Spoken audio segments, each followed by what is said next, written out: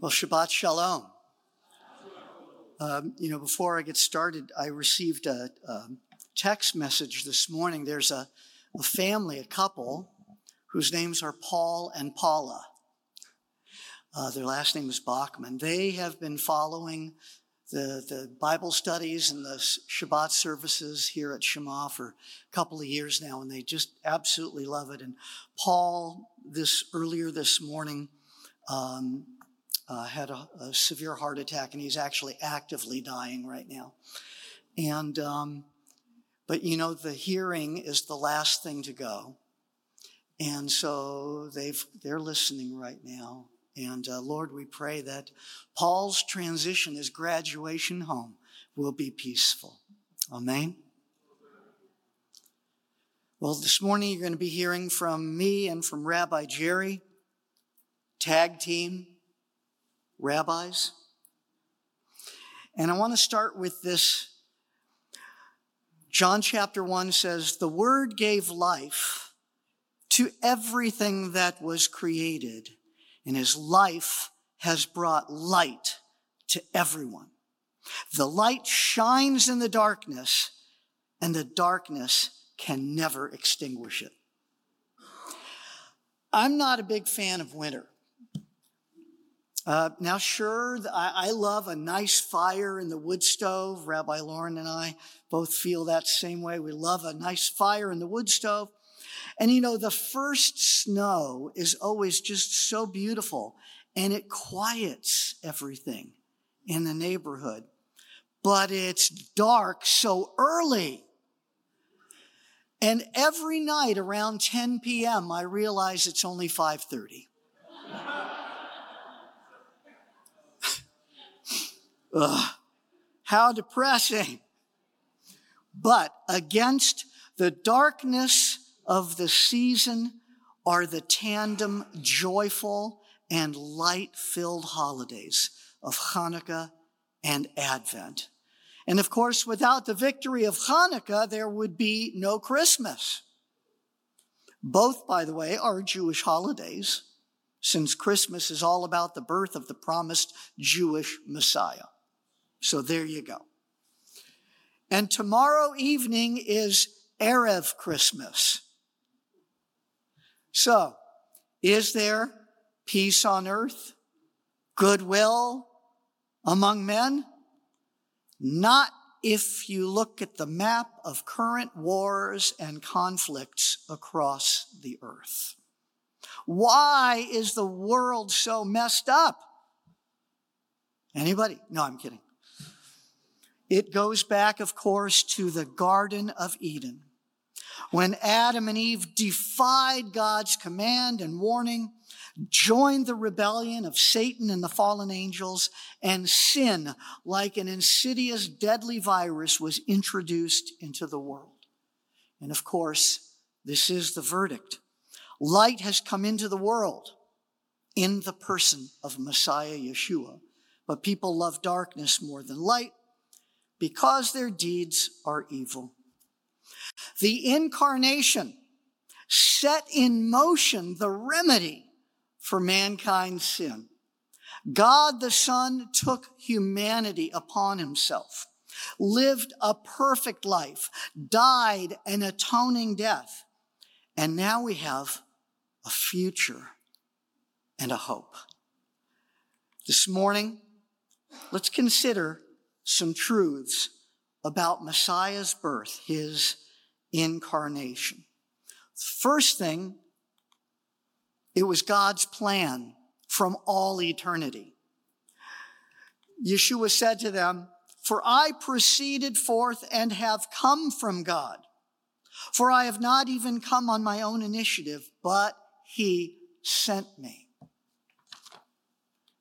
And then again, Peter tells us, "For he was foreknown before the foundation of the world, but has appeared in these last times for your sake." Before the world existed, God knew that the man and woman he was going to create would rebel, and that humanity would die spiritually. It didn't deter him from creating. But he set in motion a plan to redeem fallen mankind. That plan involved sending his beloved Son, the Messiah, to be born into the world.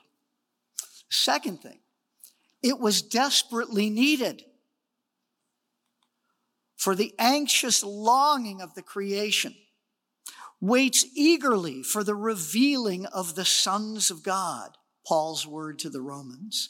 For we know that the whole creation groans and suffers childbirth together until now, to this very hour.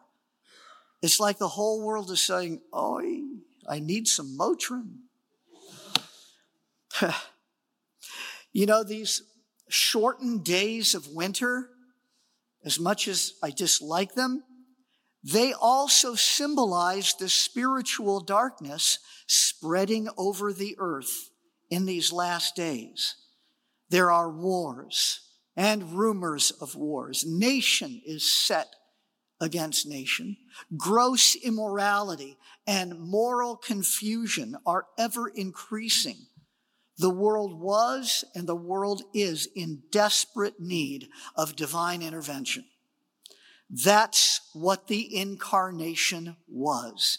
God, in the person of Messiah, breaking into time and space for our rescue.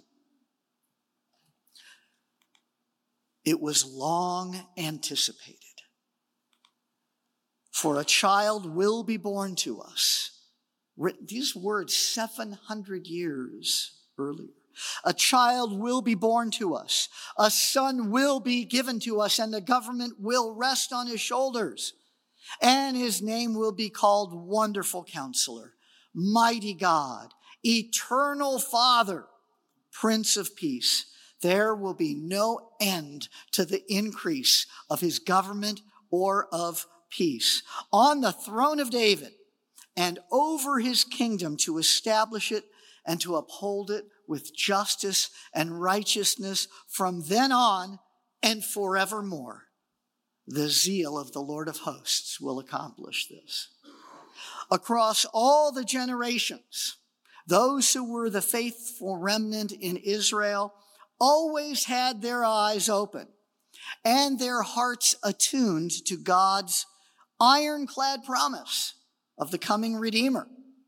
In Luke's account of Messiah's birth, we read about certain righteous people who had been on the lookout, right?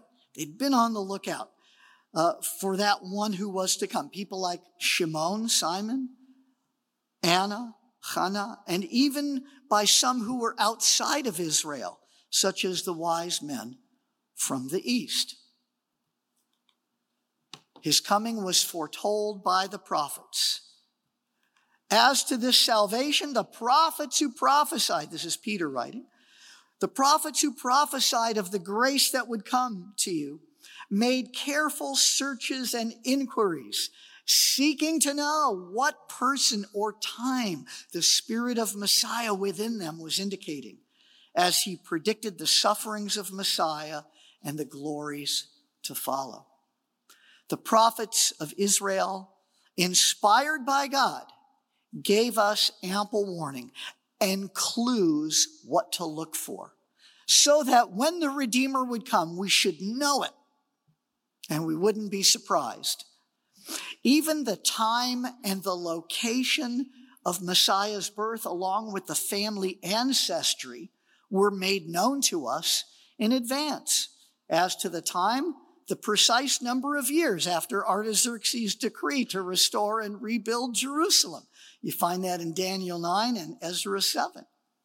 The location even told us where the Messiah would be born. It would be in the city of David, otherwise known as Bethlehem, the house of bread, Micah chapter 5. As to his ancestry, descended from Abraham, Isaac, and Jacob, through the tribe of Judah and through the family line of David. So those who were looking, those who were waiting and watching, had a better idea of where to look. His birth, his incarnation, occurred in very unexpected ways, in obscurity, amid unlikely and humble circumstances. The angel speaking to the shepherds said, "This will be the sign for you.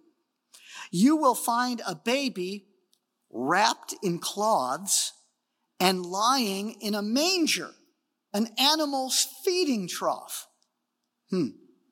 So the shepherds came in a hurry and found their way to Miriam and Yosef and the baby as he lay in the manger. When they had seen this, they made known the statement which had been told them about this child. And all who heard it wondered at the things which were told them by the shepherds. Maybe you've seen this. It's going around. The very first king-size bed. A feeding trough. The point is that we would never have expected the King of Kings, the divine Messiah, to be born in such humble circumstances. This was entirely under the radar. But isn't that often how God does things? Quietly, and only the few who are on the lookout are in the know. A few more thoughts about his incarnation. It was witnessed by the humblest members of society and those least likely to be believed. Shepherds, considered the dregs of Israeli society, regarded as unclean, thought to be losers, and whose testimony would be considered unreliable. Luke tells us that the shepherds, having been visited by the angel and having seen for themselves the infant Messiah, according to the sign given them, were very vocal about it. Perhaps this gives a new perspective on the words of Isaiah, "Lord, who has believed our report? And to whom has the arm of the Lord been revealed?" To the least likely. A few more thoughts. Messiah's incarnation brought God's light into mankind's dark world. He says, this is Isaiah chapter 49, "It is too light a thing that you," the Messiah, the servant, "should be my servant to raise up the tribes of Jacob and to bring back the preserved ones of Israel. I will make you as a light for the nations, so that my salvation may reach to the end of the earth." And again, John writes, "In him was life, and the life was the light of men. The light shines in the darkness, and the darkness did not comprehend it." And again, Yeshua said, "I am the light of the world. Whoever follows me will never walk in darkness, but will have the light of life." And so it brought God's light into this terribly dark world, and we needed it. What else? It teaches us what God's nature is like. The incarnation teaches us things about God. It tells us that he loves us and wants to reconcile us to himself. It also shows how much he values us. He values us to the extent that he took the greatest measures to see that realized, to accomplish our salvation. It also teaches us that he is just. Sin must be punished. A price had to be paid. But it also shows us his mercy. Knowing that we were helpless, he himself became our Yeshua, our salvation. And it is just as significant now, the birth of the Messiah, as it was 2,030 years ago. I put 2030 because based on certain historical monikers, we can narrow down his birth to somewhere between 6 and 7 BC. That's 2023, so 2,030 years ago.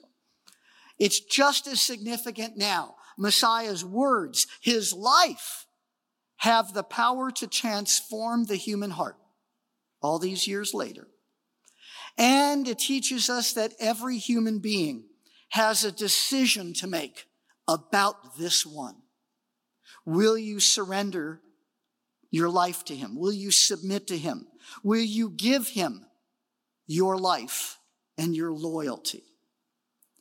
And without that supernatural event, without that unique, one-of-a-kind birth, we would still be in complete spiritual darkness. These are some of my thoughts about the Incarnation. One more thought, and it's an irony.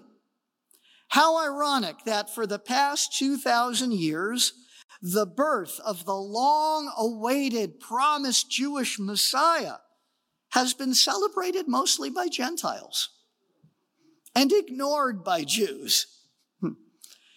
But friends, that day is coming, isn't it? That greater day when, as Rabbi Paul wrote, all Israel will be saved. And so, Lord our God, we thank you. Thank you for invading our world. Thank you for illumining our lives. Thank you for inscribing our names in the Lamb's Book of Life. You like the alliteration here. Thank you for interrupting our routine by giving us sacred days. And thank you for inviting people from all nations, tribes, and people to join us, to be one together. And Lord God, thank you for the promise of Messiah's second coming. Amen.